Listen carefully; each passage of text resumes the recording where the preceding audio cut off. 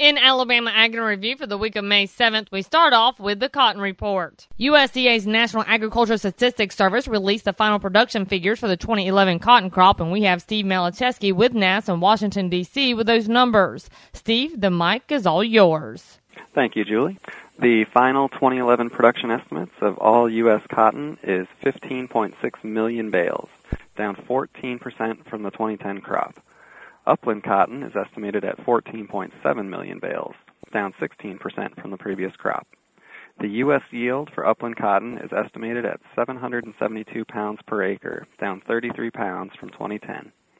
The upland cotton abandonment rate at 37% is a record high.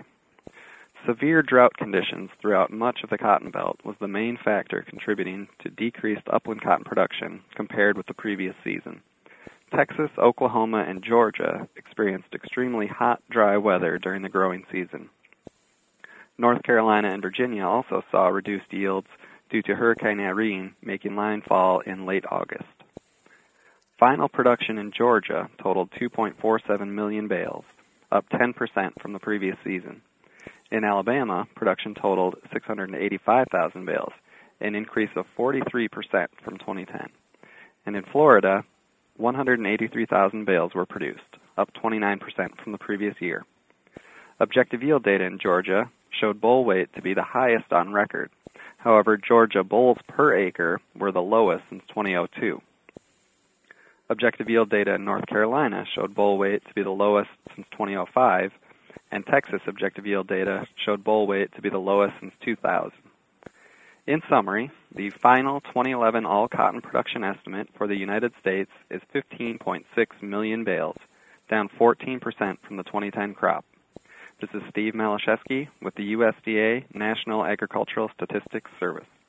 And with a look at the cattle market, Randall Wiseman had this. We all know the cattle numbers are at historic lows while prices are high. And Dwayne Lands, market analyst with Cattle Facts, said this scenario will continue for a while. We've not entered an expansion phase yet. We'll probably start leveling off this herd, but that means that it's going to be a 2, 3, 4 year process before we get more cattle, more beef production in the system, which should be friendly prices. And when the expansion does start, he feels it will be limited at first. We've lost so many producers. Producers are getting older. It's hard to find the younger folks come in and want to calve these heifers. That's probably going to be a limiting factor of building numbers in a hurry. And thus, Len said they feel 2012 is going to be a record year. Prices for calves averaging $1.70, maybe $1.75.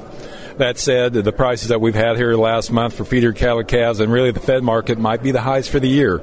So we don't think they go sharply lower, but we think the highs are in and prices could drift lower now into summer. But he also said the higher prices packers have been paying, which are hurting profits, will have to give some time as most are large corporations will have to answer to shareholders. And we will wrap up for this week with some thoughts on the Farm Bill with Everett Griner. You don't read stuff like this in your local newspaper very often. It's about the 2012 Farm Bill. Congress passes a new farm bill every 5 years, but it usually takes more than 5 years. Historically, it'll be mid-2013 before the new bill reaches the president's desk. I've seen several news items recently from at least 4 states where farmers are asking Congress to finish the 2012 Farm Bill this year.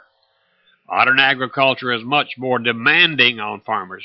Planning takes longer. Decisions have to be carefully considered and thoroughly thought out if a farmer is to stay productive. Farm legislation is not that difficult for Congress to deal with. From start to finish, a farm bill usually starts 2 years ahead of time. Why must it take an extra year? I guess that shows you just where farming is on the priority list.